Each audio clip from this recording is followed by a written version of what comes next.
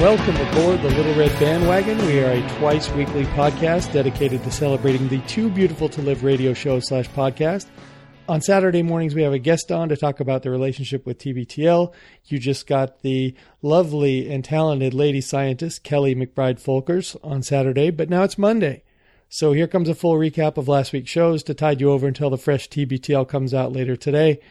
I can't do this show all by myself, and Christy and Jeremy are off at a gay wedding, which they seem to go to a gay wedding just about every weekend. So I've drafted our best producer, by far our best producer, Bobby Pape, to join me for the recap this week. Hello, Bobby. How are you finding Providence, Rhode Island this evening? Providence, Rhode Island is rainy this evening, as it is many evenings, but I'm glad to be here, even if only by process of elimination. Well, I think you're the number one backup for Christy. I just don't think I would ever share a microphone with just Jeremy. I just don't think that's ever going to happen. Hopefully he'll never get back on the show anyway, but you're the number one. You're the first person we thought of, and you follow the show probably as closely as anybody I know. So I think you're a good partner in this sausage fest. Well, I'm glad to be here. I wouldn't miss it. All right. So since Christy's not here, there'll be no Christy's Corner tonight. I have a couple pieces of LRB business to take care of.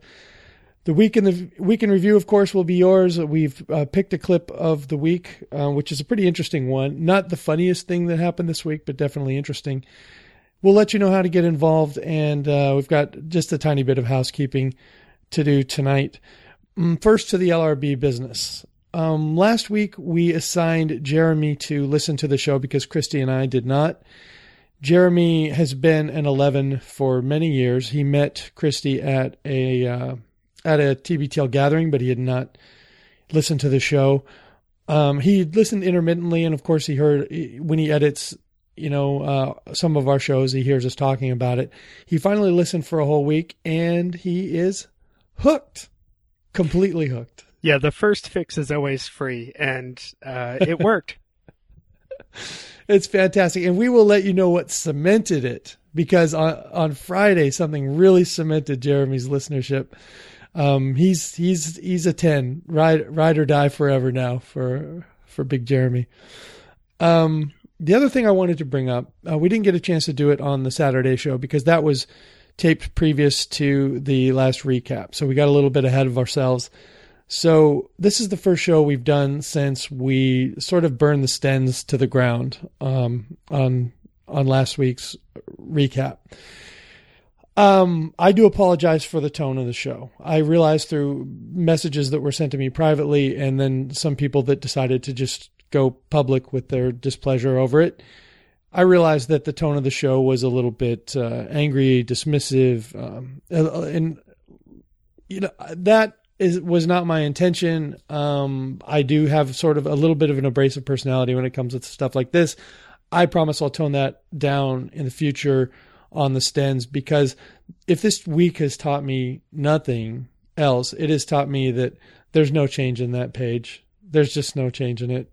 It's exactly the same as it was 7 days ago. So I'll continue to enjoy what I enjoy and try to let the things that bother me less. Bobby, you listened to that show and you also got involved in the comments. What was your impression of the way it was handled,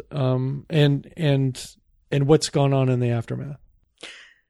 I think because I know you, Mike, and because we share a similar disdain for the sort of overrun on the Stens page of all of these not quite related things, it's a bittersweet situation. I mean, I think we're as glad as anyone that the Stens page has really blossomed into a place where so many people land every day and interact. And if Jen Andrews was on Facebook, she would be really proud of us for curing world loneliness. But at the same time, she would be devastated at the lack of order in the conversations there. So I think as someone who knows you and appreciates your pain, your frustration came to a head. And if other people knew the lead up to that, they might be more understanding. I think the tone was just unfortunate because of a lack of context. But I think most people understood just that it's been so overwhelming lately to find the things you're looking for there, or to have a full discourse without it getting broken up by a GIF or a random link to a petition.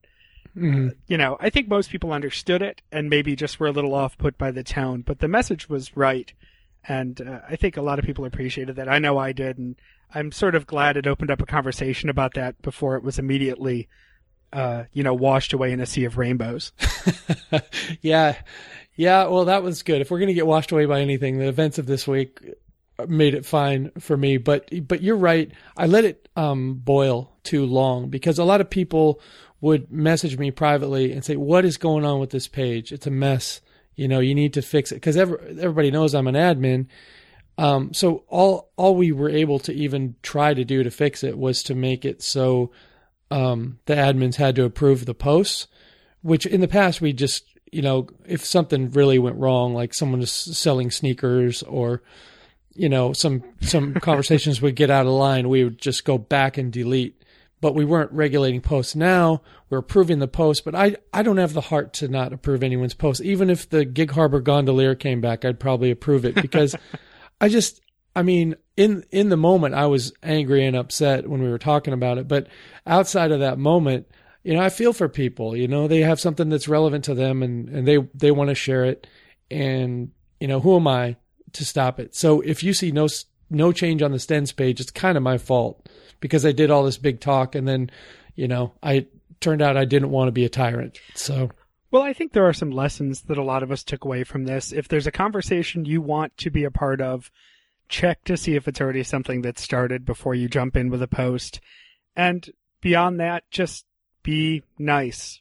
There are so many people, and the other 863 TBTL-based fan pages and groups don't get as much traction as the Stens page. So, we just have to live with our success a little bit. Mm-hmm. And to those that were upset with the way I handled it or Christy handled it, you can message me. Christy's very sensitive about this stuff, and I'll get her the message if she needs to get. But if you want to have a conversation about the way I handled myself and the way the page is being handled, feel free to message me directly, friend me and message me directly, and I'll have a conversation with you. I did with a bunch of people, and it always turned out well because by the time I got those messages, my head was cool, and their head was getting cooler as the show was receding into their memory, and we're able to have a conversation. And that's why this group is special, because we will listen to each other and have a conversation. It doesn't turn into a screaming match or you don't like my podcast. How's your podcast going? You're ugly. Whatever you do, don't ask Mike this week how his podcast is doing, because it's been a tender week for Mike in his other world. Yeah, we'll talk about that a little bit at the end. It really has. It was a tense week in podcasting for me, and it had less to do with LRB, even though, that was a little stressful on Monday when that show came out. Less to do with that and more to do with the takedown that I'm just wrapping up. So, Bobby, do you have any more LRB business, or should we get to the week in review? No, not at all. I'm simply imagining what people with real problems and issues in their lives go through versus what we're talking about. Yeah, a couple of white guys. That's right. All right. Monday, episode 1887, Never Do Anything Out of Hunger. Of course, this is a quote from True Detective. Let's get into that for a second right now. Do you watch True Detective? And if so, have you seen the season opener? Nope. There's my 1 second. Okay. I hear the first season is really good. It's one of the many things back on my list that I will eventually get to. But from what I could hear from True Detective season 2 so far, from Luke and Andrew and outside of TBTL, I do consume a little bit of other media. I'm not holding my breath for it. Yeah, the only thing I really wanted to say about it is somehow Matthew McConaughey last year was able to pull off some of the lines that they made him read, and he did it in, I guess, just the only way that he can. I mean, he there's something magic about that guy right now, and so he can get away with saying certain things. But now they have these other actors on here, and the line that was the title of the show was embarrassingly bad, and Vince Vaughn had a lot of embarrassingly bad lines, and I don't know even if McConaughey could have pulled these off. I'll put this in context for you, Bobby, because I know you You're a cop procedural guy. You're what's your jam? One of those CBS shows? Yeah, generally speaking, if it's a crime committed in or around the Navy, I'm interested. Those thousands of naval murders that are going on every year. So you're a big NCIS guy. I have seen some NCIS, and I think the writing on NCIS is probably a little bit better than, at least in the first episode of True Detective. But of course, it looks fantastic. All the money they spend on it, it shows up. So it's engrossing enough to keep going with. But yeah, I'm right on the page with those guys about that. And we may never speak of True Detective on the show again. I don't know if Christy watches it, but I'm going to continue. There's just a certain thing about following a successful first season. We don't need to go down a long road with this, but I'm secretly dreading season 2 of Serial for the same reason. I think the phenomenon can never be repeated, and True Detective season 1 was such a phenomenon because the art of the miniseries is really coming back, and it won't be new and a different idea to us by the time a new round of Serial or any of those other things comes back. It's just maybe a terrible season 2 will lead to a really well-worked season 3. Yeah, well, that's always the hope that there'll be a comeback in quality. But I thought Monday's show was pretty light in content. Did you find it that way? And what was the biggest thing you took away? I think that just the conversation about the big picture of podcasting, actually a great transition from Serial Talk, was fascinating to me as a bit of a podcasting nerd. Just the reflecting on Marc Maron having Obama on. And I think the note that I wrote down about that was Andrew wrestling with his jealousy about it, and Genevieve just shutting him down immediately on it, just reminding him that TBTL is nowhere near the scale of WTF. Yeah, I wondered about the process behind the president appearing on that particular podcast. Do you think it was because he's Marc Maron now, I guess, is the most legendary interviewer in podcasts? He's sort of the Larry King or whatever. If you want to talk about an icon in a very young industry for an interview, do you think that's why they went to Maron? I think so. I think it's because he's got the, basically the top rated news organization affiliated podcast. And because he is so well known for his interview skill, and because there's a certain mystique. I mean, they didn't have to go out to the garage to do that interview, which I still haven't listened to, by the way. It's just it's right above True Detective on my get to list. All right. But, I think that whole experience and then getting to tell the story of all of that was really something that made it more worthwhile than him sitting in an NPR bureau studio or bringing the microphone into the Oval Office. He gets to sort of enjoy the whole thing. That's true, because if they had done it off-site from where Maron usually does his podcast, it just becomes another interview. It's just Marc Maron happens to be interviewing Obama, and you can get it through this feed, but it's a standard sit in the studio interview. But yeah, I think the whatever little twist it had of him having to go to Maron's garage like every other guest has had to do it made it more interesting. And I have heard the interview, and it is pretty fascinating. Is there is there a 45-minute section where Obama talks about the part of his childhood that broke him, and that's why he's funny but never complete emotionally? That would be about par for the course. But no, because he's not a comedian. He had a different upbringing. But what I was glad there wasn't was the usual on WTF, the unlistenable first 25 minutes when Marc Maron talks about himself. You can't podcast alone. He's at the pinnacle of podcasting, yet no one has ever told him, don't ever sit alone and talk. I actually was wondering about that. There's going to be a whole group of people out there, more listeners than WTF has ever had before, who won't know the dates for Marc Maron's upcoming show at the Scottsdale Laugh Factory. Yeah. Or, they haven't been to the merch store, the online merch, WTF merch. That was an interesting story. And it was, this better than anyone, Bobby, because you're a true snoop and historian, but you remember when Marin was on TBTL before he had even started his podcast, asking for advice. Right, scraping together anything he could on what is a podcast, how does one podcast, etc. Yeah. And here he is. He's all grows up. Yes. And he's got Obama. And, we got Susie Burbank on Friday, so that was a get. Personally, as far as, royalty and kings and presidents goes, I'll take Susie anytime as a matriarch.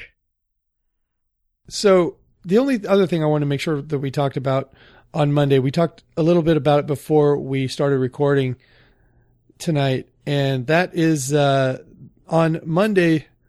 I don't know whether the escape murderer's underwear was found over the weekend or it was found on Monday, but there was news breaking about the escape murderer's underwear. And you have some fresh, that's a terrible word for this, but you have some fresh insight to that as of tonight, as we record on a Saturday night. What is that insight? Yeah, there's nothing fresh about this. They reported that they found the escape murderer's underwear and some other things that contain some DNA, and that was the news last weekend. What was recently, just in the last few hours, announced is that underwear was taken off for a severe and irreversible reason. Oh, no. At least into the situation and means that they had at the time. As it happens, the murderer whose underwear they found has now been killed, and he was not in the greatest of health at the time. We had theorized last week that these guys were probably hiding down somewhere in a seasonal camp.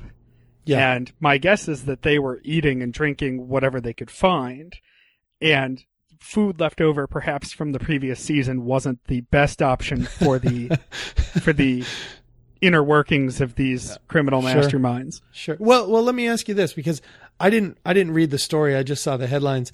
Did they find underwear from both of the gentlemen or just the one who ended up getting killed? I didn't dive into the details on these. You didn't? But no, sorry. Come on. I believe it was just the one who was sick, but maybe it was, I really don't know. I will say the one that is now dead, the one that was shot, who had a shotgun and wouldn't put it down, and that's why they got him that way. Mm-hmm. He was also drunk when they got him, and the last cabin he broke into had open liquor bottles left behind. And, probably just due to a lack of options, I don't know if he just decided he was done and that's the way he wanted to go, or if perhaps he was struggling to find potable drinking options and, that's the one that, never goes bad. Yeah, I guess, but that dehydrates you, and boy, what kind of a state of mind would you be in after weeks just hiding out in the woods, trying to eat stale food from a cabin? You're flinging poop hammocks out the window. This is not a glamour story. There are a lot of people, like my wife's best friend is fascinated with these guys. And I can tell she wants this to be a really romantic, daring thing. And it just seems like maybe there was a lot of intrigue while inside the prison. But once these guys got out, this seems like a really rough go. This seems like it's going to be just another guy in a spider hole who they're going to have to, pull out and put him back in prison. Right. If Louis C.K. was a convicted murderer and then had a plan to get out and climbed out through a manhole cover and the car wasn't there waiting for him, this would be an episode of Louis. That would be a great episode of Louis. I would love that. You had something about the sponsor? Oh, yeah. So one of the spots that's been running this week, I'm really excited that Blue Apron is on board as a sponsor of TBTL. And clearly Andrew and Genevieve are thoroughly enjoying it. But one of these things they have to do is a bit of play banter between Luke and Andrew. And Andrew's really taken the lead on the Blue Apron spots, which I think is great. I think it cements him as this more of a co-host role than just as any kind of producer role. But in this week's spots, Luke mentions that there has not been any marjoram in any of the Blue Apron meals he's prepared. And my question is, has there been anything in any of the Blue Apron meals Luke has prepared? He's been living in hotel rooms for the last 2.5 weeks, or cabins, or on the boat. They're apparently packing their house right now. They must be, right? So, I find it hard to believe that Luke's actually preparing any Blue Apron meals, unless melted frozen pizza is a Blue Apron option I didn't hear about. Ha! I forgot about He melted a pizza, Pape. And I can guarantee there was no marjoram on that pizza. Well, there was. It was toward the side, but it melted onto the bottom of the oven. Right. But burnt marjoram's a smell you never get out of your rental. What you're saying is probably true, but what Luke is saying is also probably true because there has been no marjoram in anything that he's cooked. Exactly. From Blue Apron. He chose his words carefully. Yes. And I don't want to blow up his spot. Blue Apron's a great sponsor. Sure. Tens have been posting their pictures of the really cool stuff they've been getting. Oh, yeah. If I didn't work several nights a week, if I thought I'd actually be home to do the cooking for Blue Apron, I would give it a try. So everybody go out there and use whatever offer code we're supposed to use and show them we love them. Right. Well, Emily has brought it up. Everyone, that's your first cue to drink. Emily has brought up the Blue Apron thing, but only in the context of me, it like Genevieve with Andrew, only in the context of me cooking the Blue Apron meal for her, not in the context of I'd like to get that Blue Apron and cook us up something. So we're less excited about it in this household because I'm not on board yet, but there's no telling that I might get involved at some point. They've cued in to our level of wanting nice things but not having the time or effort to prepare them. We really need like Grubhub to sponsor TBTL. Right. Yeah, that's the thing. Blue Apron just seems perfectly suited for white people that bought all the nice cooking equipment and have never used it once. So it's time, you get your package and get out all that, hundreds, thousands of dollars worth of stuff that you bought and let's get busy. Seems like a way to make all those purchases a little more worthwhile. As of this week, everyone in America is allowed to have a kick-ass wedding registry. So congratulations to Blue Apron. Right. It's gonna float a lot of boats, this gay marriage thing for sure. That's right. Tuesday, 1888. Oh, what a feeling when you're standing near the ceiling fan. One of the longest titles in a while. What I liked about, right off the bat, I love it when they do this. So I Married an Axe Murder open. It's the one where Anthony he's on one of your procedural shows. How do you pronounce his last name? LaPaglia? I have no idea. I'll be honest. Yeah. I'm only half watching when I watch those shows. They're wonderful because that's the brain power you need to watch them. Right. You don't miss hardly anything. Yeah, when he's a cop and he wants everything to, be like he used to watch a cops when he was a kid. The movie's good, stands up. I've told stories before about crying during that movie and come on. Yeah. So I have a soft spot for it. Andrew does a really nice job on those things. I give him enough of a hard time about stuff. I have to say his opens are amazing and I always enjoy them. Luke talked about Twitter again. He loves to talk about Twitter. Yeah, I've wondered when he realizes he tweets something and then deletes it, but then tells the thousands upon thousands of people who download TBTL every day what he tweeted and deleted. I can't tell if he's seeking a consolation prize in that moment or if he just feels like once it's out of the bag, he's got to make sure it stays out.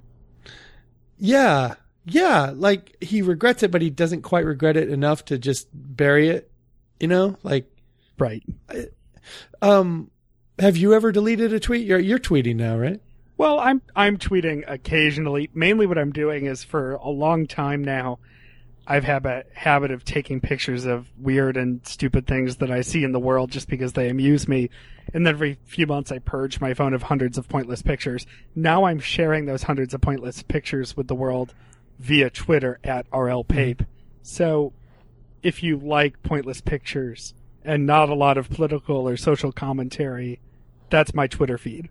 Okay, so you're not making a lot of controversial comments. You're just tweeting a picture of some guy who has ridiculous rims on his car or something. Right, or an ironic license plate or a funny Chinese food restaurant sign or whatever strikes my fancy at a given time while I'm out in the world. Actually, I should just say, for the real controversial, interesting topics, I post all my serious stuff at robertpape.com. There's actually a website for that.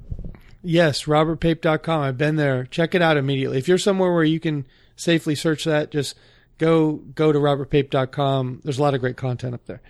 I've deleted tweets, but like Andrew, it's always been grammar related or spelling related. Like, ugh, that's embarrassing. You know, you're trying to make some smart remark and then you make a grammatical error. Really undercuts. It's really bad. At least on Facebook, if you edit a post, it puts the edited down there, but most people don't notice that. Twitter, Facebook, it's all easier. Yeah, you got to get out of there, and then are you going to come back with the same thing spelled right? Because that kind of looks lame. You know, it depends on how great it is. If it's like, oh, I really love this tweet, then you just do it again. But if it's anything less than a 7, you're like, no more. This one can die.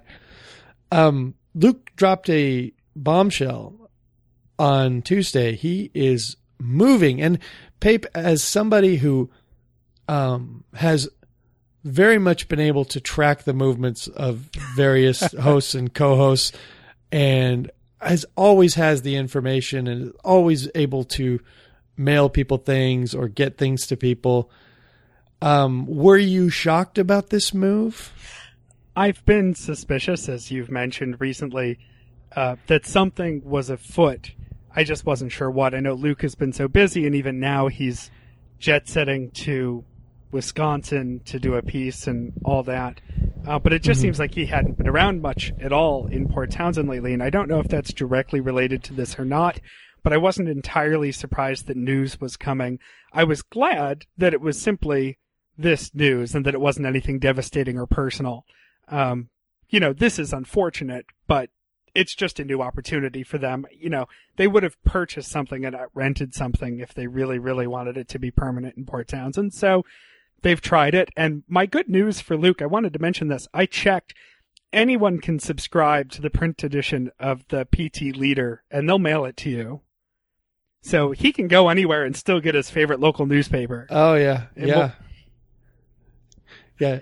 Pape is always a big fan of anyone that will mail you things. Right, so. Exactly. We'll get into that later because that comes back on Thursday's show. But, I'm not entirely surprised. I hope that they land somewhere fun and new and different and something that will make great content for the show. We ended up going PT cruising, twice maybe in 2 years. Yeah. So, we did all right. Yeah.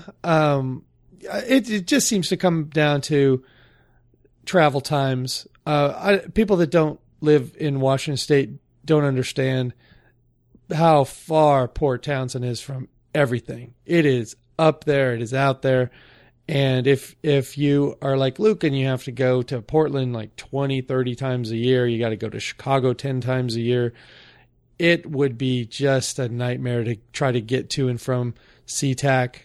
And also, like, when you're coming home late and then you got to drive from the airport to Port Townsend, forget about it. It was never going to last, I think, just for that reason. But I think they can probably find somewhere more reasonable, but still as, I don't know, bucolic or small town as they're desiring. It's too bad it can't be Port Townsend. That is really more of a seasonal or a retirement community. And they knew that going in, but they thought they could try to make it work. It just, it wears on you after a while. Well, I think the platonic ideal of Port Townsend was that you would be so removed from everything that he would spend more time focusing on the things he cares about. And in the last 2 years, what he's realized the things he cares about are these great gigs that he's getting and getting more of. And, 2 years ago, he wasn't doing all this stuff with CBS. And, he could be the next Mo Rocca in another year or two if he really wants to be. But he's going to have to live near an airport. Yeah. It's a sacrifice that you have to make. Yeah. Or he could learn to fly a plane. That sounds like something that Luke could do. He's always undertaking projects, and we're always a little worried for him. He's got to build his first wooden boat, and then he can move on to logging his hours, and maybe Will can take him up at that point. Pape, you ever listen to sports radio? I listen to a lot of sports radio. It's more background noise for me, but there's nothing like listening to people yell to fill time, just making up, stupid debates about things just so that they have something to talk about, especially when we hit the long stretches where there's only one sport on or between the gap of everything. And TBTL had its taste of sports radio on Tuesday. I think at least 1/10 of my life has been taken up by listening to people talk about whether Pete Rose should be in the Hall of Fame on sports radio.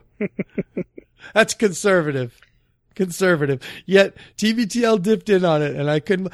It really got to me because Luke, being a gambler himself, and being someone who's a fan of giving people second chances and redemption. It doesn't surprise me that Luke thinks that Pete Rose should be in the Hall of Fame, but I don't really know if he fully understands the ramifications of betting on your own sport, or really betting on a lot of sports, because you get involved with people who are taking bets on sports. Right. And those are the people who would have an interest in having you throw a game. Like the gambling and stuff that happens on airplanes and on buses and all the different ways that athletes get between their games. That's one thing, because they're gambling with each other, and it does lead to some violence and some hard feelings between teammates. I think Gilbert Arenas, former Washington Wizard player, pulled a gun on somebody in the locker room over some gambling debts. But trust me, the game on the court was never breached. It was not. Nobody was ever worried that Gilbert Arenas or this other guy who he was gambling with were going to throw the game, because they weren't involved with gamblers. They were involved with each other and their own gambling debts. So I think what Luke is missing is how serious it is to be involved with sports gambling when you're in sports. And that's really the only thing that I want to get off my chest about this. What are you always thinking when this Pete Rose debate comes up? I mean, what makes you want to call into Mad Dog and why is Jim Rome burning when I'm trying to get on the line? Right. I had two thoughts. One was covered, by a listener email later in the week, I think, which was simply that, he's all over the Hall of Fame. If you actually go to Cooperstown and take a look at I've never been to Cooperstown. Cooperstown's delightful. I'll go with you someday, I hope. Absolutely. I'm only a few hours drive from there. It's just kind of a straight shot through Connecticut and Massachusetts for me. I'm trying to tell Luke that. I hope I can get a bug in his ear. If he really wants to drive there next week, I'll meet him there for lunch. He's there. He's just not in, the rankings, the official listing of the Hall of Fame. He's one of the greatest men to ever play the game. Of course, he's recognized there for his abilities, but there are rules and they need to be followed, and that needs to be respected. He just doesn't get one of those creepy bronze busts. Exactly, which I'm okay with. The other point that I wanted to, you know what they'll do is when he's dead, they'll make one for him at his card table in Vegas, and you'll be able to sit there. You'll get to be able to sit there and pretend to pay $10 or whatever to get his autograph. So right outside the Forum, exactly. Caesar's Shops sports memorabilia store. Yeah. Well, Pape, you say that Pete Rose is there in a lot of ways in Cooperstown. Well, very often he is actually physically there with that card table. Many weekends, I think, he sets up across the street from the Hall of Fame trying to make $10 an autograph. The main reason I don't understand why is that he has to check that table every time he comes back and forth. He could just buy one and leave it there. I think they'd be okay with that. Oh, yeah. Yeah. The other issue that I had is just, the thinking that it's okay because he always bet on the Reds. He never bet against his own team. There's a lot of decisions that need to be made as a manager about your roster, not just day to day. So if you bet on your team one day, you might be a little more eager to say, send in a pitcher who needs another day's rest. Yeah. Or make someone play who might be hurt. Yeah, you could really hurt people's careers. Right, you're going to make a lot of Game 7 decisions that you wouldn't make on a random Tuesday night in the middle of a homestand. Just because the season's long and you have to do a lot of preservation and a lot of, and that's one of the reasons baseball can be so boring if you're not watching a very good game. And I love baseball. And I can watch a lot of baseball, but you can clearly tell when they're holding back on someone because they need them tomorrow. And there are times when the backup catcher needs to go out and be your DH for a night, and But when you have $5,000 on the game, you gotta put Johnny Bench out there, even though his knees are hurting. That's right. Wrap him up, get some ice, get out there. Right.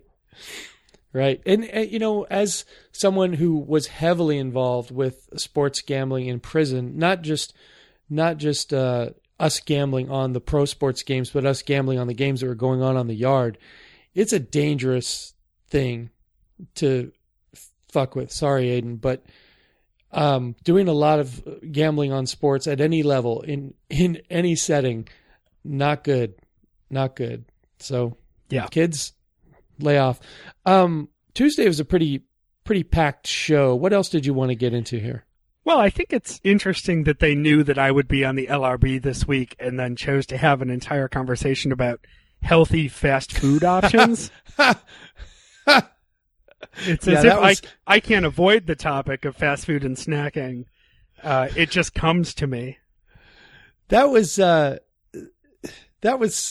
very unintentionally funny. I mean, it was funny on its own, but it was also unintentionally funny segment because they're talking about all these options and they're all shitty. Right. You know? These aren't options. These are modifications on common sense. Really, I should eat less and perhaps order the salad. No fucking kidding. Sorry, Aiden. Yeah. Oh, well, instead of getting the bacon, just get nothing and then an egg white and don't put any sauce on it. And there you go. Right. Pretend that cheese doesn't exist. Yeah. Come on. That'll take care of you on every one of them. Maybe we're just lucky here in Austin, but there are a lot of restaurants where you can go and there are a lot of healthy, fresh, delicious options if you're trying to watch your weight or you're trying to, limit your meat intake. There's no reason to ever go to a fast food restaurant and order any of these horrible items.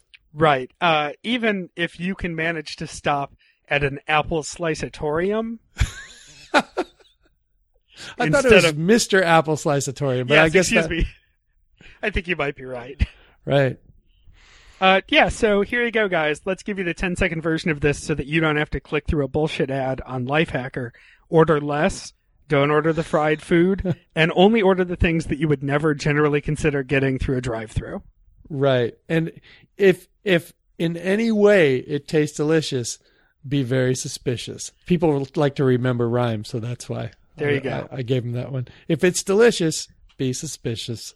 I think I don't eat at Subway anyway because I get a little choked up eating sawdust, and I can't handle the mess that's left behind. But I think the most upsetting one was get the 6-inch sub at Subway. Yes, ordering half as much food will cut your calories down. If you do that over a period of a year, you can really lose some weight, Bobby. You eat half as much food. I mean, someone should write a book about this. This is amazing. It's quite a revelation. Moderation. I'm on it. It'll be a modest seller. Right. It'll be a New York Times modest seller. Andrew talked about how intensely he eats. And I believe him because he's talked about it before. I believe that he probably is very much a head down, vacuum up the food eater. But he did say something that struck a nerve a little bit, that I have it in common, and definitely Emily has this. Do not touch her while she's eating. Like, don't even like a little shoulder tap or a little rub. Like, how you doing, darling? Nope. She'll have the same reaction that Andrew did when the homeless person tried to come up and get some money. Just shut down, beat it. Sure, that's primal. That's nature. We're born with that. And I completely understand it. It's a protection moment. It's sort of like not falling asleep on your back, sprawled out when you're in public, or in the woods if you're one of these runaway murderers, prison break people. You've got to sort of protect yourself, and it doesn't surprise me at all that that's sort of built into all of us to some extent. If you're not concerned when somebody's reaching at you or your food or coming close to you while you're eating, there's something wrong with you. You should be concerned. Yeah, it's evolutionary, I think. Yeah. But the last thing I wanted to talk about on Tuesday, if you didn't have anything else, was Luke talking about doing the podcast from his boat, at least for a while they got settled into a new place. You think that might be problematic, though? Well, I could think about that being problematic for several reasons. One, that boat may have to become their home, so there may be some background noise issues. That boat, I think the note was made that it would need a better lock or perhaps any lock, so maybe putting all of your broadcasting equipment in it's not a great idea. Yeah. And I'm also a little concerned that he might just get a little too comfortable with that and just never want to get away from it. Mm-hmm. And we may end up having a homeless podcast at sea. Yeah, when I was a kid, one of my better friends, Doug Zappone, his dad lived on a boat, and it was down by Gasworks. It was on Lake Union. And I remember the first time we went to visit his dad, I thought it was the coolest thing ever. And then each time I thought it was a little less cool until I realized his dad was living on a boat. And that for me was like, I wanted to tell my dad, hey, Dad, I know you and Mom aren't doing so well, but don't get a boat. I don't want you living on a boat, Dad. Right. If you took a van down by the river and then found a way for it to actually float on the river, you'd be living in a boat. Yeah, definitely. And there's one concern that you brought up this week that I want to bring up as well. And Luke is kind of leaving himself wide open in this new society we're living in, where people are really upset about, like, racist imagery. And there was someone tonight who went up the flagpole in South Carolina, I guess, and pulled down the rebel flag they have up there. Right. But Luke's boat, if we're recalling correctly, Luke's boat, he may have several wooden boats, but one of them is named the General Lee. Right. Luke's boat is on the front lines of the War of Northern Aggression in Washington State. Yeah, you don't see a lot of General Lee and Confederate flags up in the state of Washington. You just don't see it. I'm afraid if they do see it, he won't be able to get clean audio for his podcast because all the kayaktivists will be paddling around outside his wooden boat screaming, hell no, we won't go, or Black Lives Matter. If we had any in Washington State, we would definitely make them matter. The orange paint job with the stars and bars isn't helping him either. That's gotta go. Yeah, so right, we had a conversation a while ago about renaming the boat, and he was not sure how he wanted to go about that, and I think we had mused that it would make a great listener contest, but at this point, I think he just needs to get that done as quickly as possible. I've never owned a boat, but do you have to have a name on the back of your boat, or just having your whatever numbers that the cops or Coast Guard can call in to find out who owned the boat? Is that enough? Or do you have to have a name? My guess is that you don't need a name, but if it dies, it'll only go to boat purgatory. So we need to make sure this boat's going to heaven or hell at some point. And we all know that boat's ending up on the bottom of the Puget Sound. Well, the things it's seen, I mean, especially if Luke starts living in it full time. Yeah. Right. Yeah, it's going down. All right. Wednesday, 1889, Doctors Without Boundaries. I don't have a lot on Wednesday. Another light show. We had some real heavy shows this week and some light shows. A couple things here.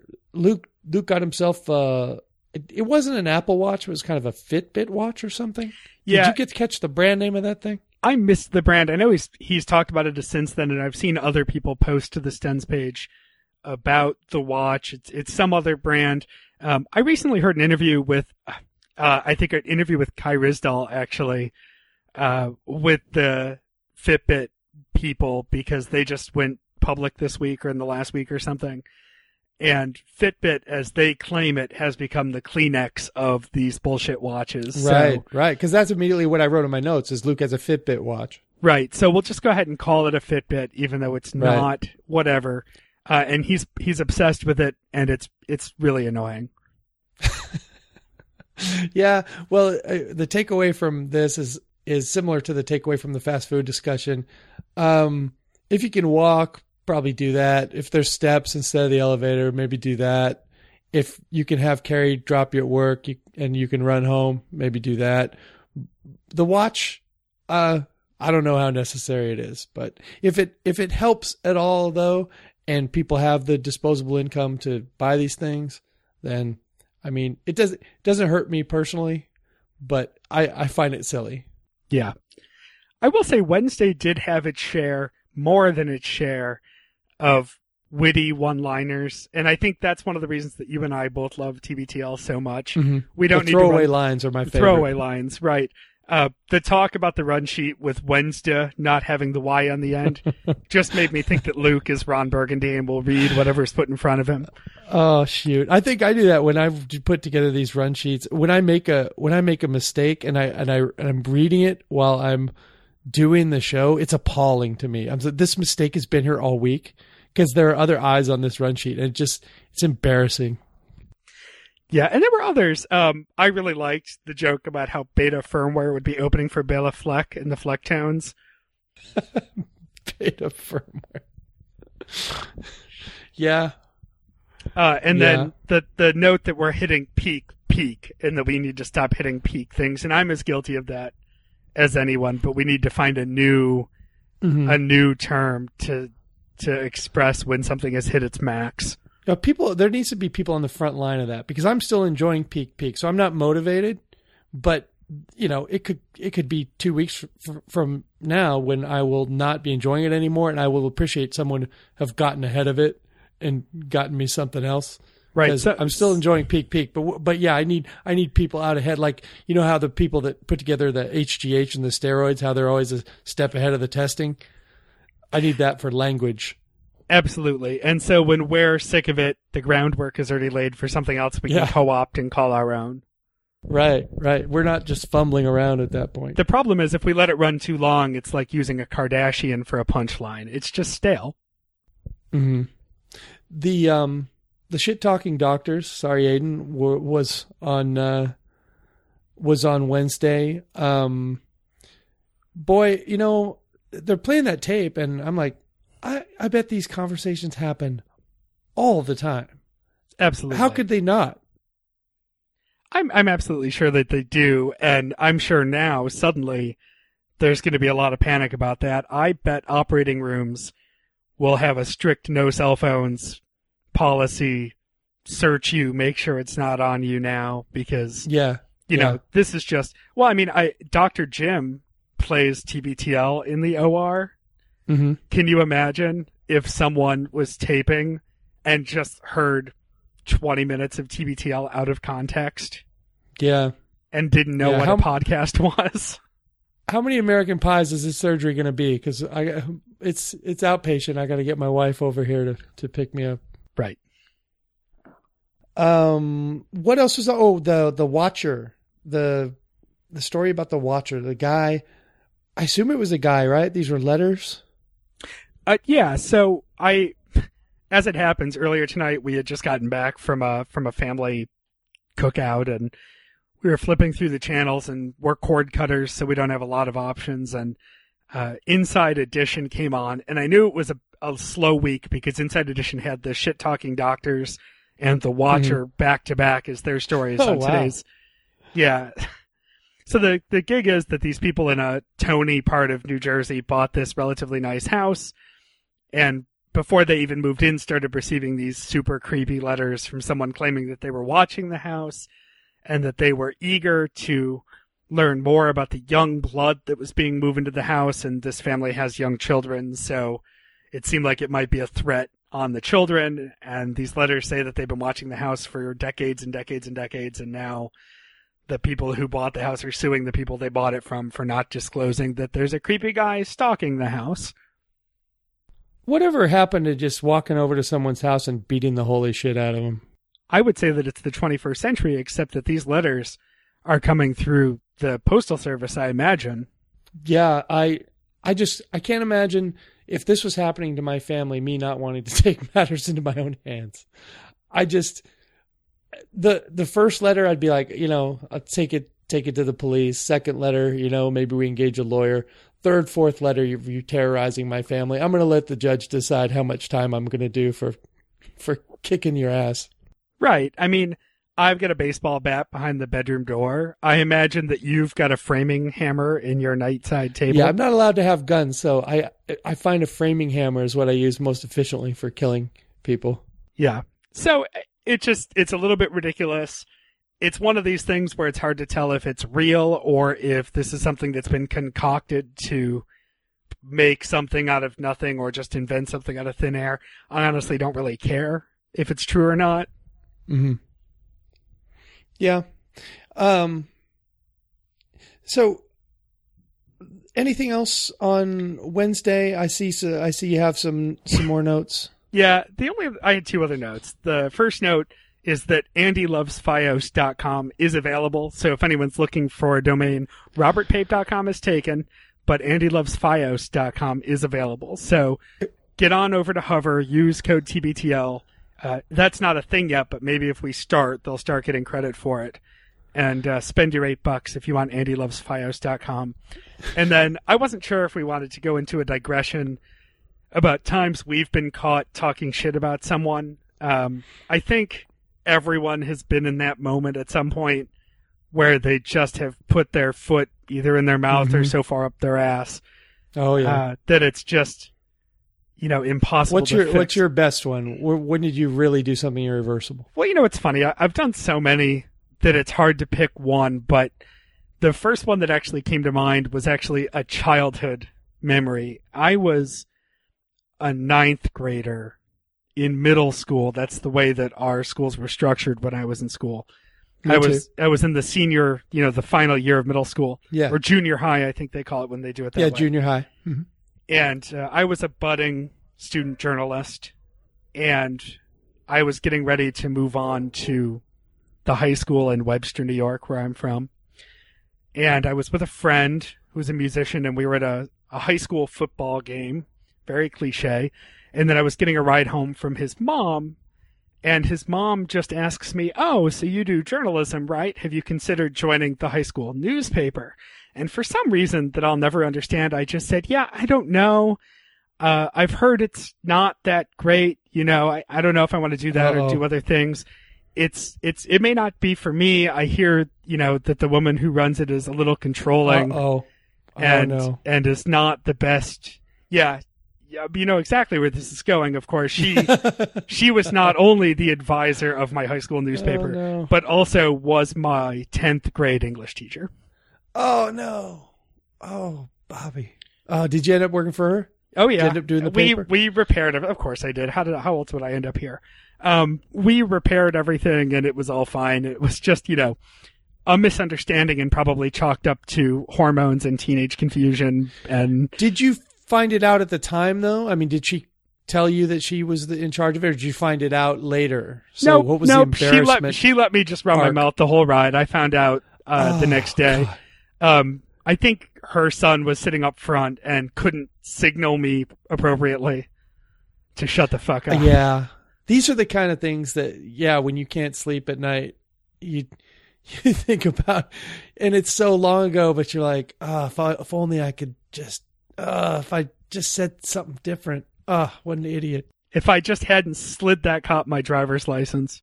I have a lot of moments, like just momentary trip ups that I need to recover from. And some of it is like even like Facebook and email related, where I will send something to more than one person or send something to the wrong person, and there'll be some slight thing that I'm not happy with, like maybe I portrayed them in this, just the smallest thing bothers me and will bother me for a long time. So I cringe and I try to be so careful, but when you're someone like me who talks so much shit about people, it's really hard not to cross those streams sometimes. You are an asshole. That's absolutely true. That's so true. There should be a pop-up. Did you mean to click reply all? That should just be built into all email software. Any group texting, anything like that. Or maybe there should be a swear quotient. If you've got more than X number of curse words, or if it's over a certain percentage of your email, maybe something just pops up and says, "Are you sure this is how you wanted to say this?" Yeah.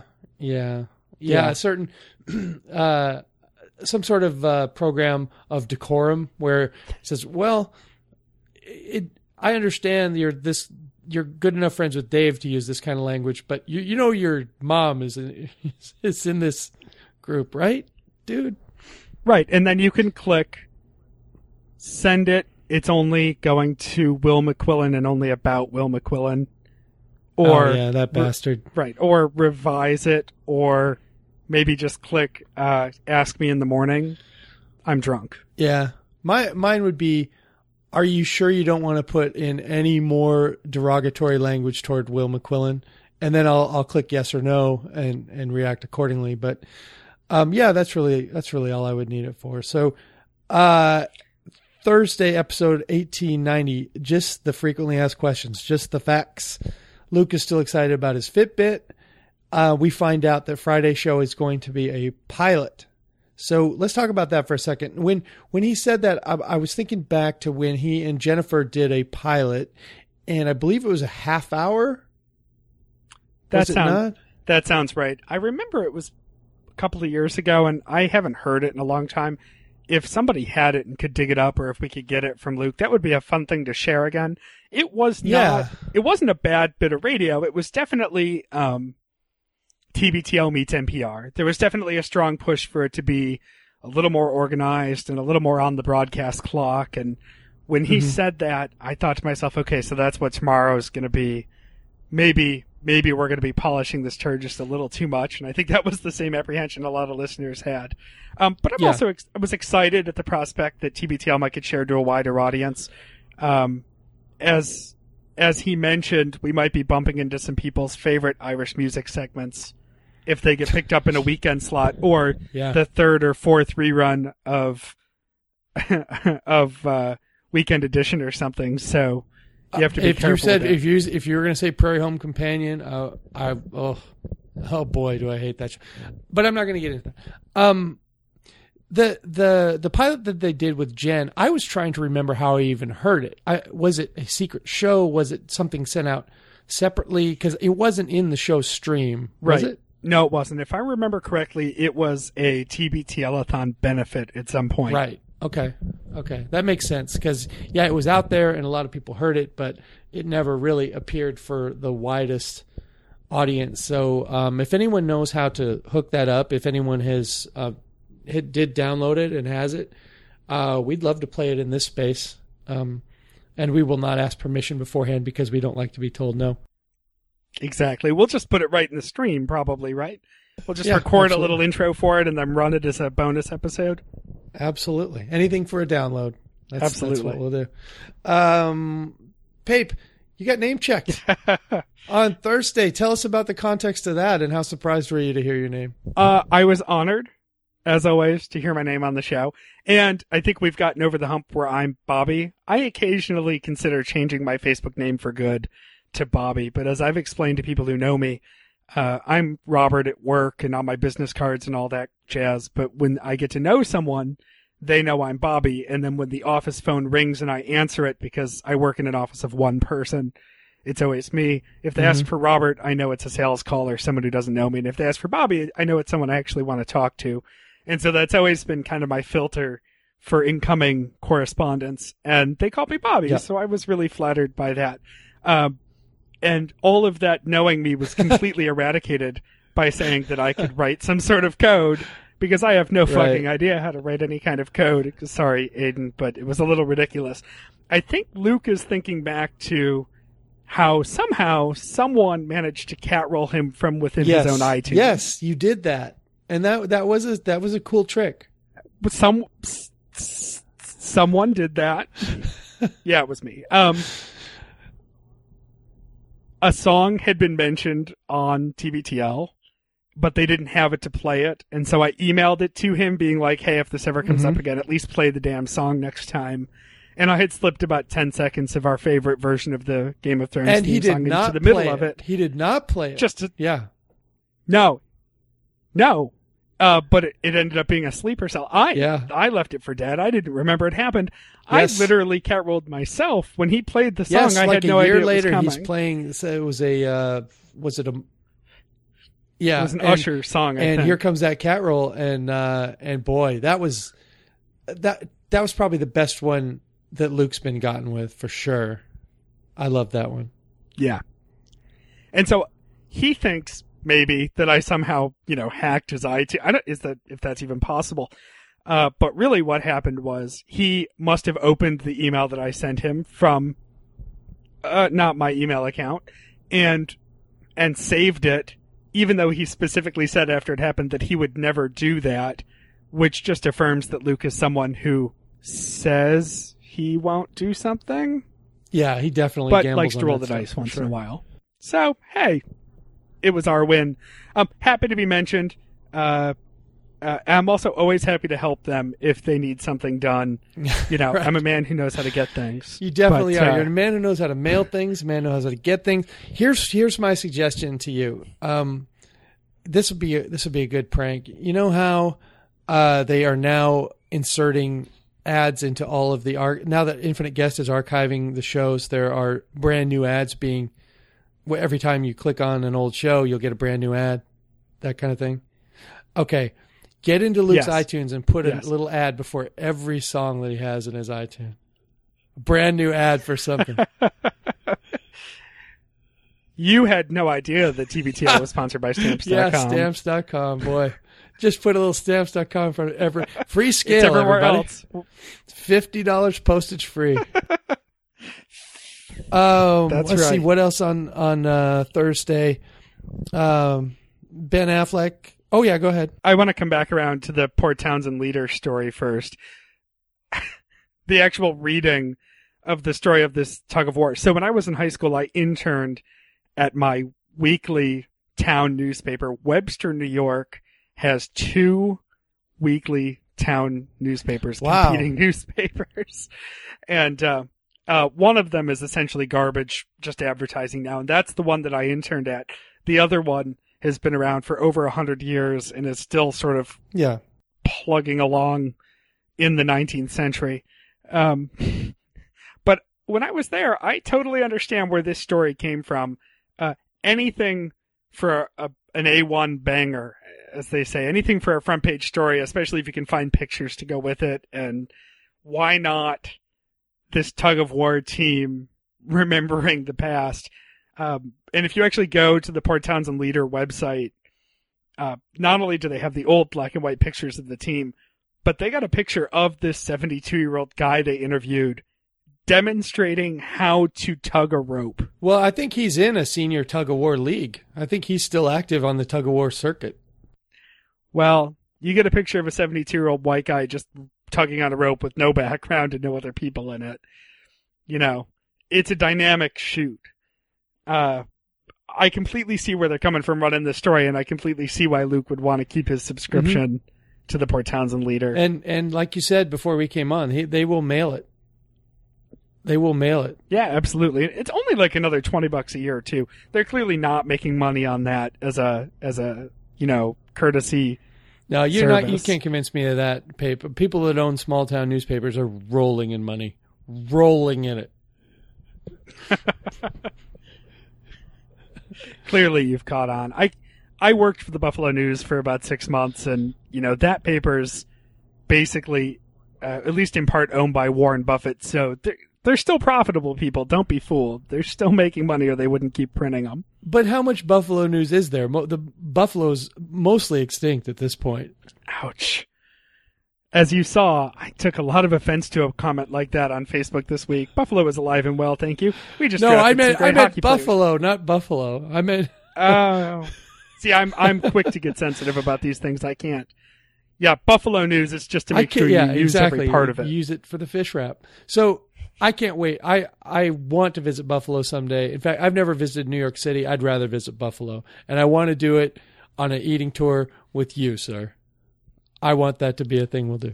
We will absolutely make that happen. I wouldn't have it any other way. And I know Luke's not listening to this right now, but I hope I can get in touch with him. He's going to be flying through Buffalo for his trip to Chautauqua and which is an awesome place, by the way, the Chautauqua Institution. And I want to make sure that he eats and drinks in all the right places. So I'll send him an email, and hopefully he'll actually read it. I mean, he's name-checked you now on the show, so he knows. He knows who you are. Right. What else did you want to talk about on Thursday here, where I'm going to try to pick up the pace a little bit? I cut you off on talking about Ben Affleck. I think we can do it in a lightning round, which is essentially Ben Affleck learned that he is the ancestor of a slave owner, and then his people wanted it removed from the PBS show because he was embarrassed, and PBS gave in, and now everybody knows. And, of course, he wanted it removed, and, of course, they shouldn't have removed it. And well, I've watched that show a little bit. And the problem here, I think, is that Henry Louis Gates, he hosts that show, but he doesn't seem very in touch with it. It seems like, you know, he sits down and gets the script, and he's seeing it for the first time as he's performing it. But he's a very, very nice guy. And I think that might be what got in the way of this, because Ben Affleck seems like a very nice guy. Henry Louis Gates is a nice guy. And one nice guy asked another nice guy not to out his ancestors as slave owners. And the other nice guy said, all right. And now people that are not involved in that equation, people that are not Affleck or Henry Louis Gates, are all weighing in. And of course, they want the things the way they want them. But, you know, these guys made a decision, and I'm sure they feel bad about it now. And I don't think anybody would have thought less of Ben Affleck if he had just gone on that show and just said, wow, this is really sad. It makes me, you know, upset and angry.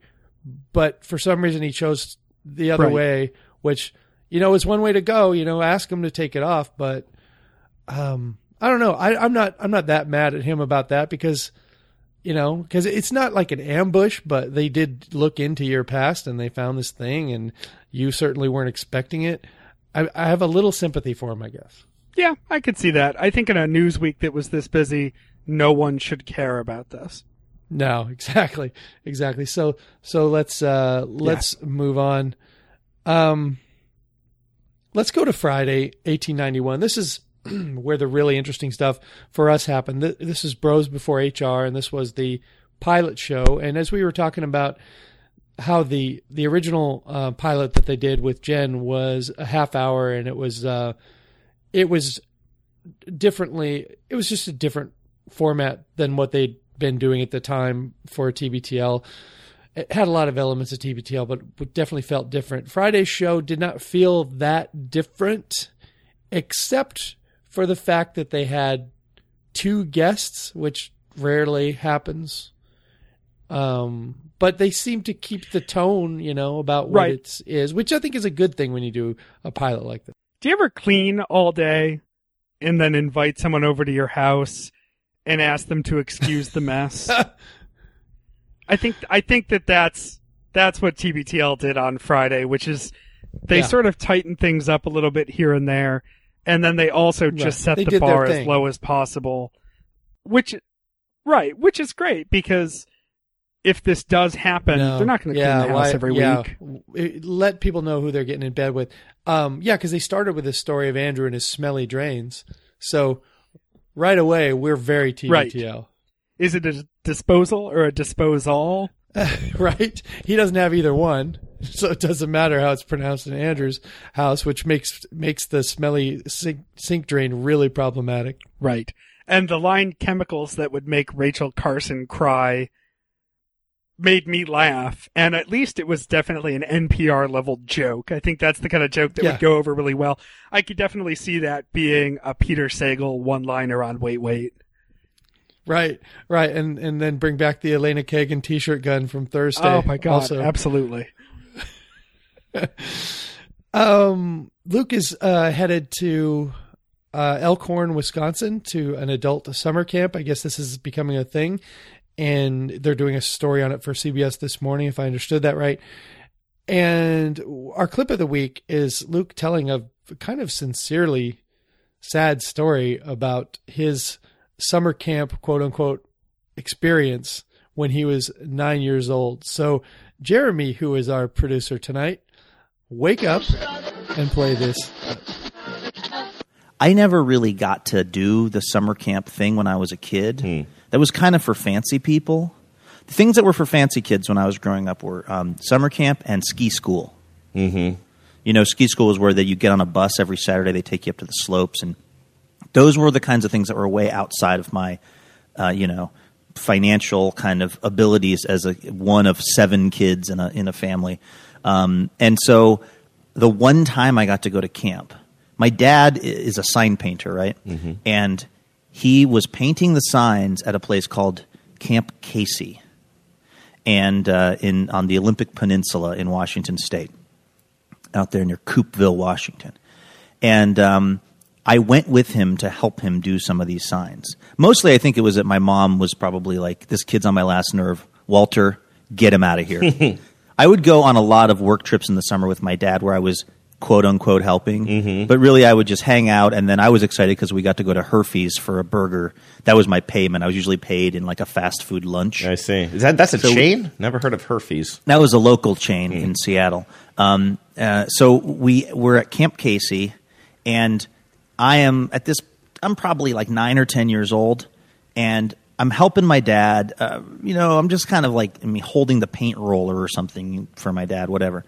And the whole camp of Camp Casey is other 9, 10-year-old kids, and they are having the time of their life. They're running around, they're playing games, they're doing all this camp stuff that I was so jealous of and desperately wanting to be part of. But of course, I'm in a way the hired help. Mm-hmm. I'm at the camp, but I am not of the camp. Yeah. And also, I was at the age where everything in the world embarrassed me. Mm-hmm. So, like, standing near my dad embarrassed me. Not getting to be part of the camp embarrassed me. Our funky van, the entire side of which was Bondo that I had sanded with a power sander because of confusion of what my dad was having me do one time, sanding out a small Bondo problem on the van. All of this was making me feel very self-conscious. And one of the counselors yells over at me, "Come on, camper." And I just say kind of meekly, and my dad had gone off somewhere. I say meekly, "I'm not part of your camp." But he was too far away. The counselor couldn't hear me. He said, "Come on, camper." I was like, "I'm not part of your camp." And then he's finally like, "Get over here, camper." And I yell in my little 9-year-old, "I'm not part of your camp." This is like the saddest story I've ever heard you tell. This is more like a story that I would tell. This is very much an Andrew story, isn't it? Like I would hope that in this case, like you would just Burbank. You'd be like, you know what? I'm a camper for a day. And you would just go over there and you'd have a bunch of adventures with your fellow campers. And then you'd sneak back into your dad's truck. Oh man, I didn't have that kind of confidence at age 9. Wow. I still don't know if I actually have it, to be honest with you. But yeah, it was scarring. And so I guess the good news is that tomorrow afternoon, I'm going to be the guy with the friggin' TV cameras with me. So who's on top now, Camp Wandawega? You're still not a camper. Like, don't I'm still you get not it? part of their camp. You're still there to do work. I'm not even actually staying at the camp. I'm staying at a Hampton Inn in Elkhorn, Wisconsin. Oh, man. Your goal for the weekend is to at least once say to somebody in a squeaky voice, "I'm not a camper." You're right, though. I never thought of it, though. I am, again, in the camp, but not of the camp. Yeah. The camp is sold out. The camp is totally packed. They said, "We'd love to have you come shoot some stuff. Unfortunately, we can't put you in any of the facilities. They're full. There is a Hampton Inn down in Elkhorn, which is where I'm staying." You're going to be in a Hampton Inn in Elkhorn, like looking in the mirror in the morning, just saying, "I am a camper. I am a camper. I am a camper." Well, Pape, when I was a kid, I did go to camp. I was one of those kids that was in a small enough family and had enough money to go to camp. I went for a few summers to Camp Orkyla on Orcas Island. And I went to a lot of basketball camps in the summer too, once I got a little older. And he mentioned ski school in passing, and ski school is an interesting thing. You guys probably had that in the Northeast as well. Like, it was on a Saturday morning. A lot of kids would just get their skis and get on the bus, and they would be gone until that night. Was that sort of thing happening up in New York? It was absolutely happening at my high school and actually at my college. In high school, there was no trying to call it school. We just had ski club, and you paid a membership, and the club took the bus every Saturday morning and you got to ride there and ride back. And I never did it because if the Winter Olympics has taught us anything, winter sports are for rich white people. And I was at best a middle-class white person, living in an upper middle-class suburb of Rochester, New York. So I never did that because I've actually never downhill skied. I have no interest. I've cross-country skied a little bit. I really consider the ultimate joy of skiing sitting in a lodge in front of a fire with a brown liquor glass and maybe a hot chocolate next to it or something. I don't even like the fashion. I don't like the idea of having to do that much physical work to enjoy the benefits when I can just drink and light a fire pretty much anywhere. Yeah, my brother was a big skier, ski school, all that stuff. And he was also a fantastic athlete in a lot of other ways. I guess he was a great skier. I never saw him ski because I didn't go up.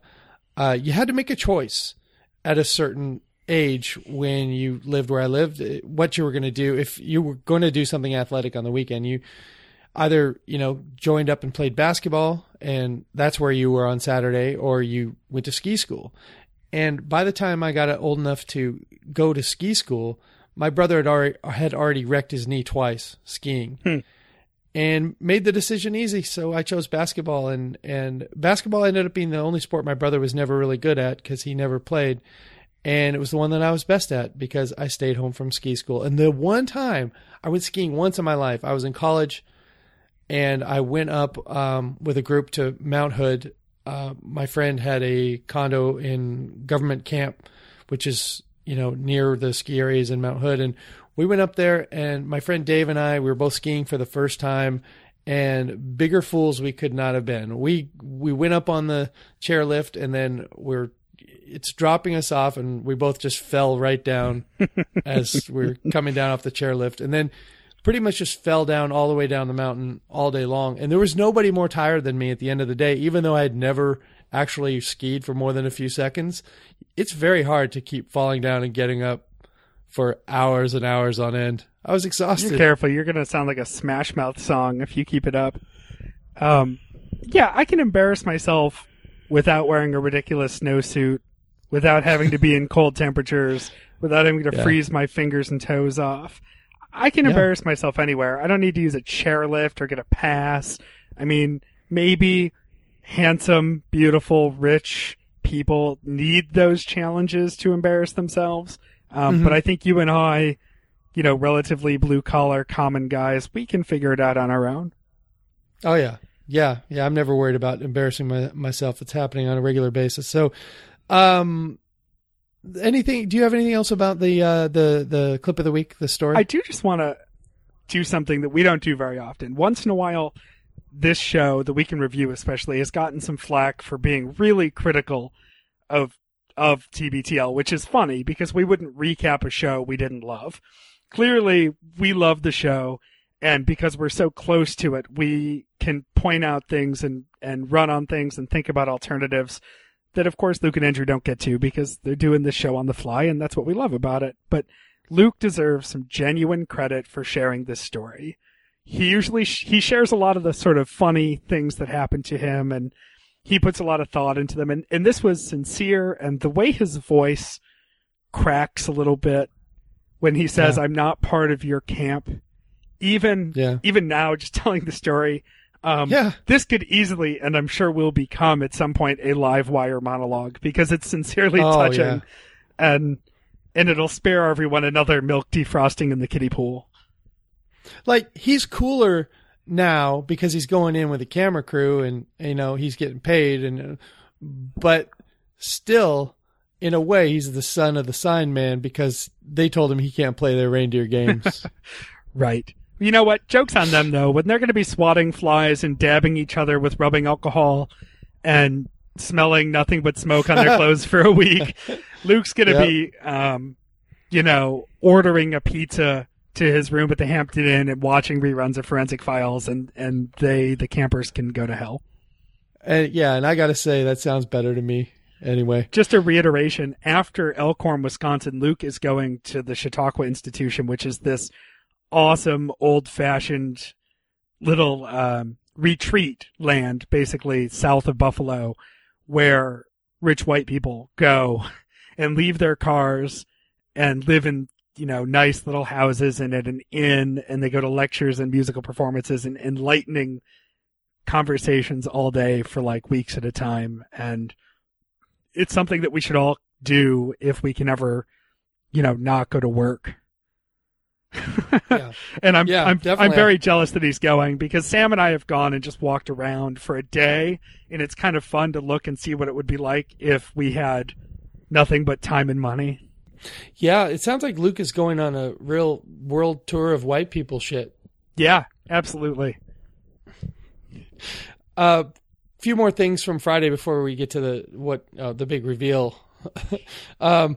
Chris Hayes, why the face? Always solid. Always solid. Emily pulled me over tonight. She just heard that. She says, Chris Hayes? And I go, why the face? And she goes, beautiful. It's just great the way he got that in.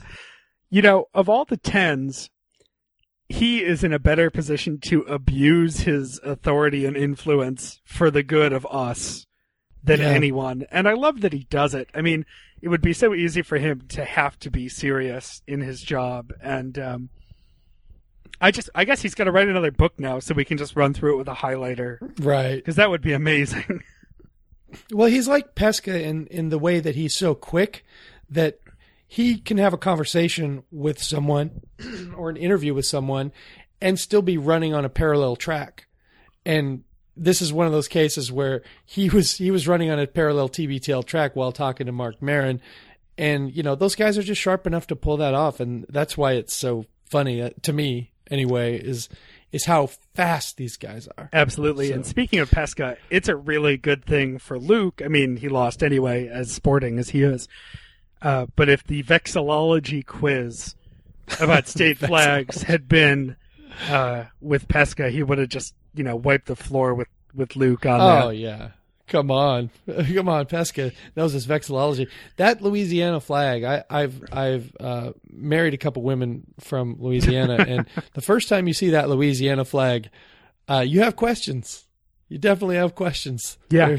There is a bird who has pecked herself to bleed for her kids on the flag. So that's your flag, Louisiana. Yeah. I tell you what, I'll put that up at robertpape.com.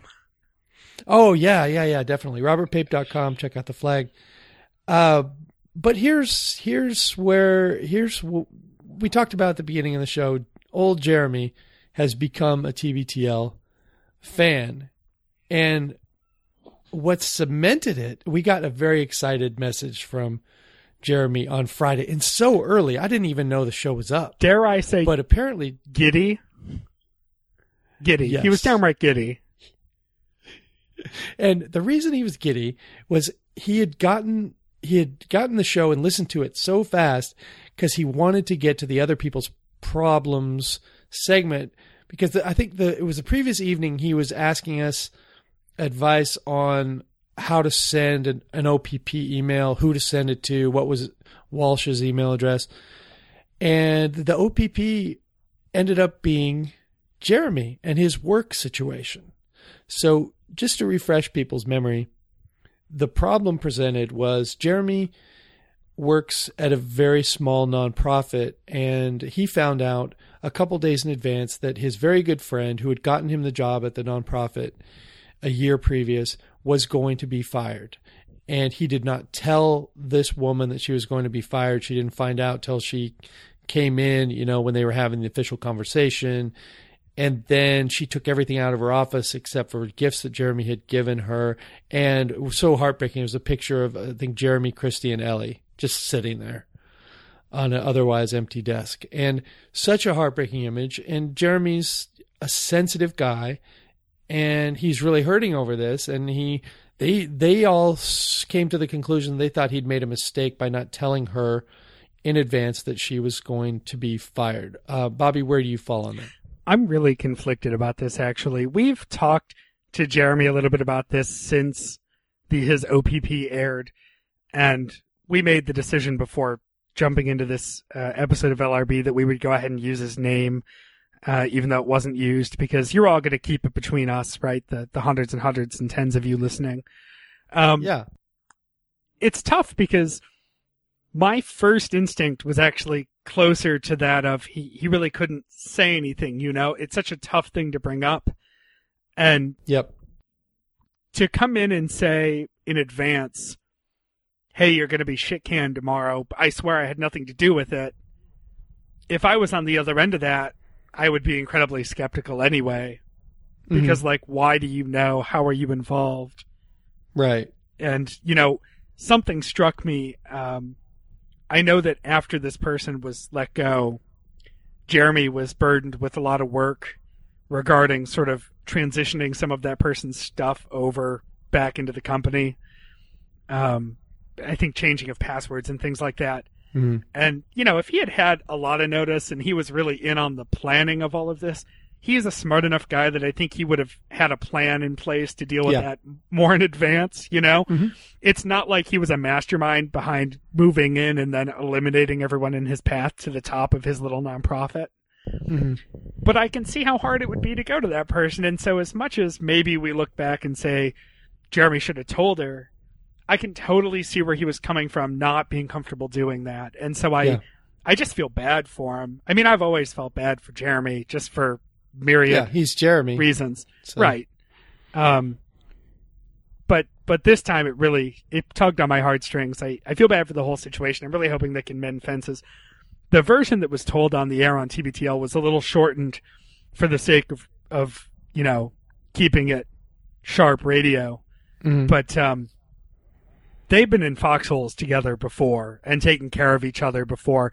And this person really actually helped Jeremy through some really hard times. And it's a shame that this is coming between them now, because there was really something special there. It wasn't just some acquaintance. Well, I stepped back and I looked at it from a business and career perspective for Jeremy. If this company made the decision that they're going to let this person go, whether or not you're friends with them is sort of irrelevant in the context of how the business is going to move on. And if you only have a couple days, like you mentioned before, that if you knew like a month, 2 months, 3 months in advance that they were going to do this and they were going in this direction, and you could impart something to her and let her, you know, make it easier for her to transition out of there. But that wasn't the situation. The only things that could have happened if he had told her a day or two in advance of her being fired were probably going to be pretty bad, because as it was, she made some wild move. They needed to get her laptop. They needed some information from her, you know, just, and if Jeremy had told her in advance, that stuff would have been even more difficult, because, you know, what if he tells her and then she just never comes back into work? Right. It's a tough deal, but I believe he made the right move. And I think I would have made the exact same move. And I would have immediately, as soon as I found out that she was going to be fired, start figuring out how I was going to mend fences with her. And now he's in that position. And of course they gave him some advice on that, and that's fine. And if anyone can get through this, it'll be Jeremy, because he's a sensitive guy and he earnestly wants to work it out. But I disagreed with all of them about telling her. And I know you sound like you could go either way. No, I think I disagree with them. I mean, it sounds really great to be like, no, you need to tell your friend. But I think that was really reactionary. And Luke and Andrew are both nice guys. And I bet if you asked just Andrew without Luke, that maybe he would have fallen a little more our way, or at least been a little more generally cautious about it. But Luke was being Luke, and they also have the benefit of it being a hypothetical situation for them. And I think this OPP was one that's really hard to answer. I think the real OPP here is not what should I have done, because there's no real way to look back at that. Yeah. The question here was, you know, what should I do now? And I think the advice there was the most valuable part. Like you said, Jeremy, if anyone has had practice rebuilding life relationships after bombs, it's Jeremy, and he'll do great. Oh, yeah. Yeah, no doubt.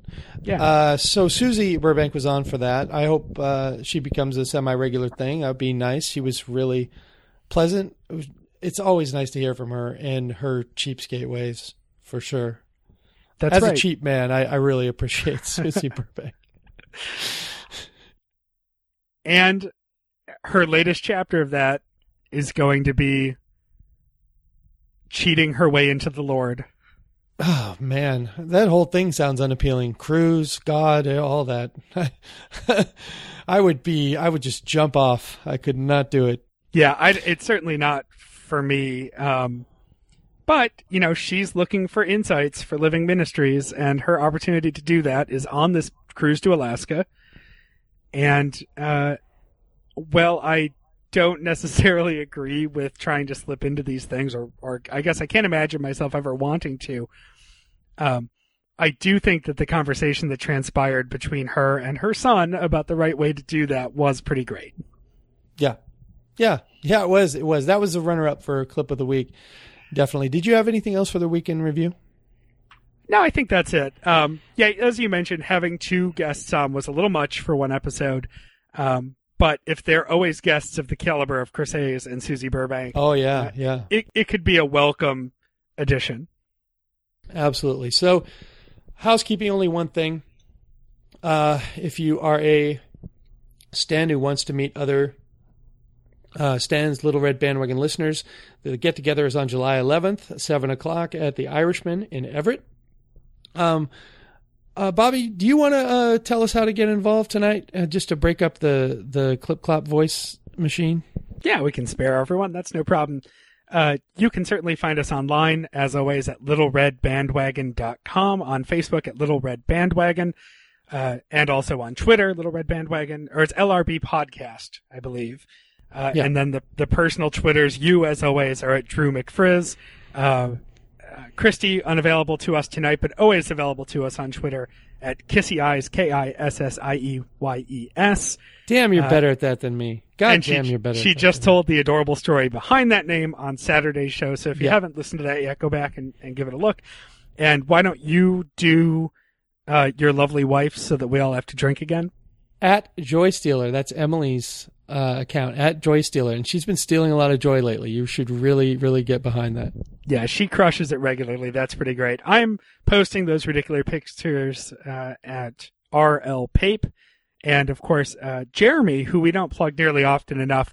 But if you like his other person problems or just love space news, you can follow all of that at Dadstronaut, DADSTRONAUT.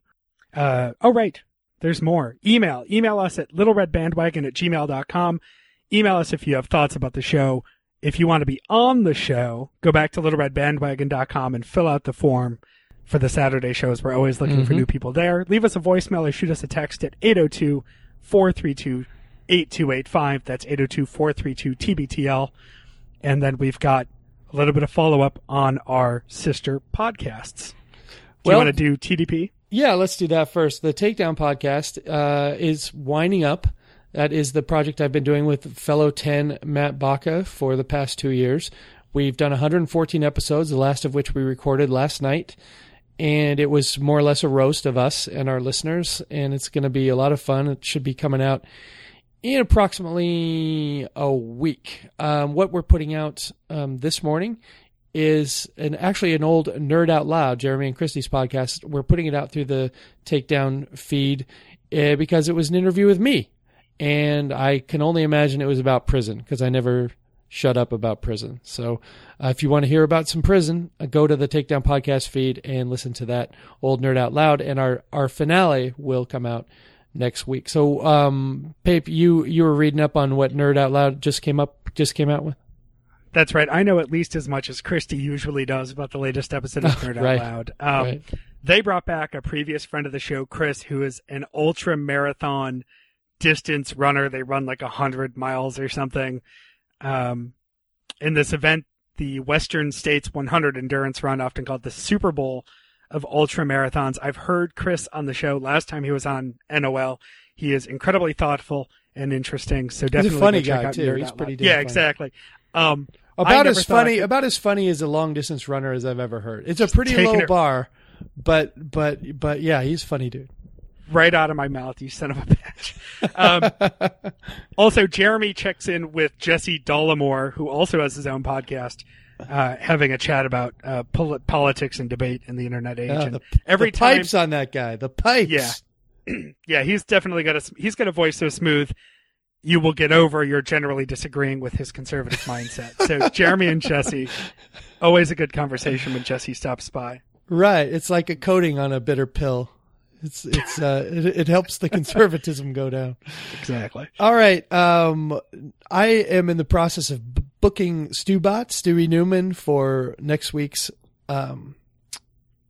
Saturday show. So hopefully that comes through and y'all can look forward to, finally we'll have someone who came on board listening when the IG started, and we can get his impressions about that. To me, that's the most interesting part of it, as well as him being a funny guy. He did a great job co-hosting. So, I'm really looking forward to that. Bobby, you read his blogs and stuff like that, right?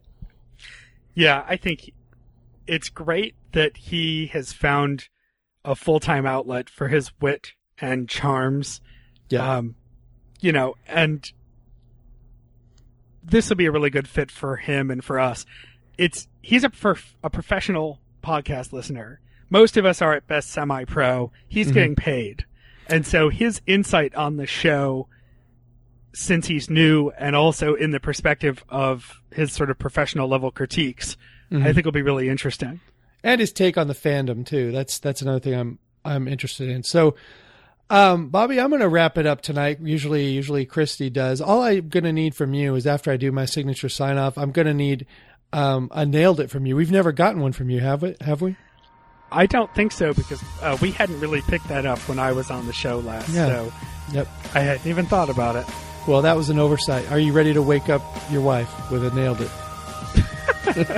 I'm ready to turn up the knob on my mixer to make it sound like I did. All right. Do whatever you got to do, buddy. But until next time, Jen, I love you.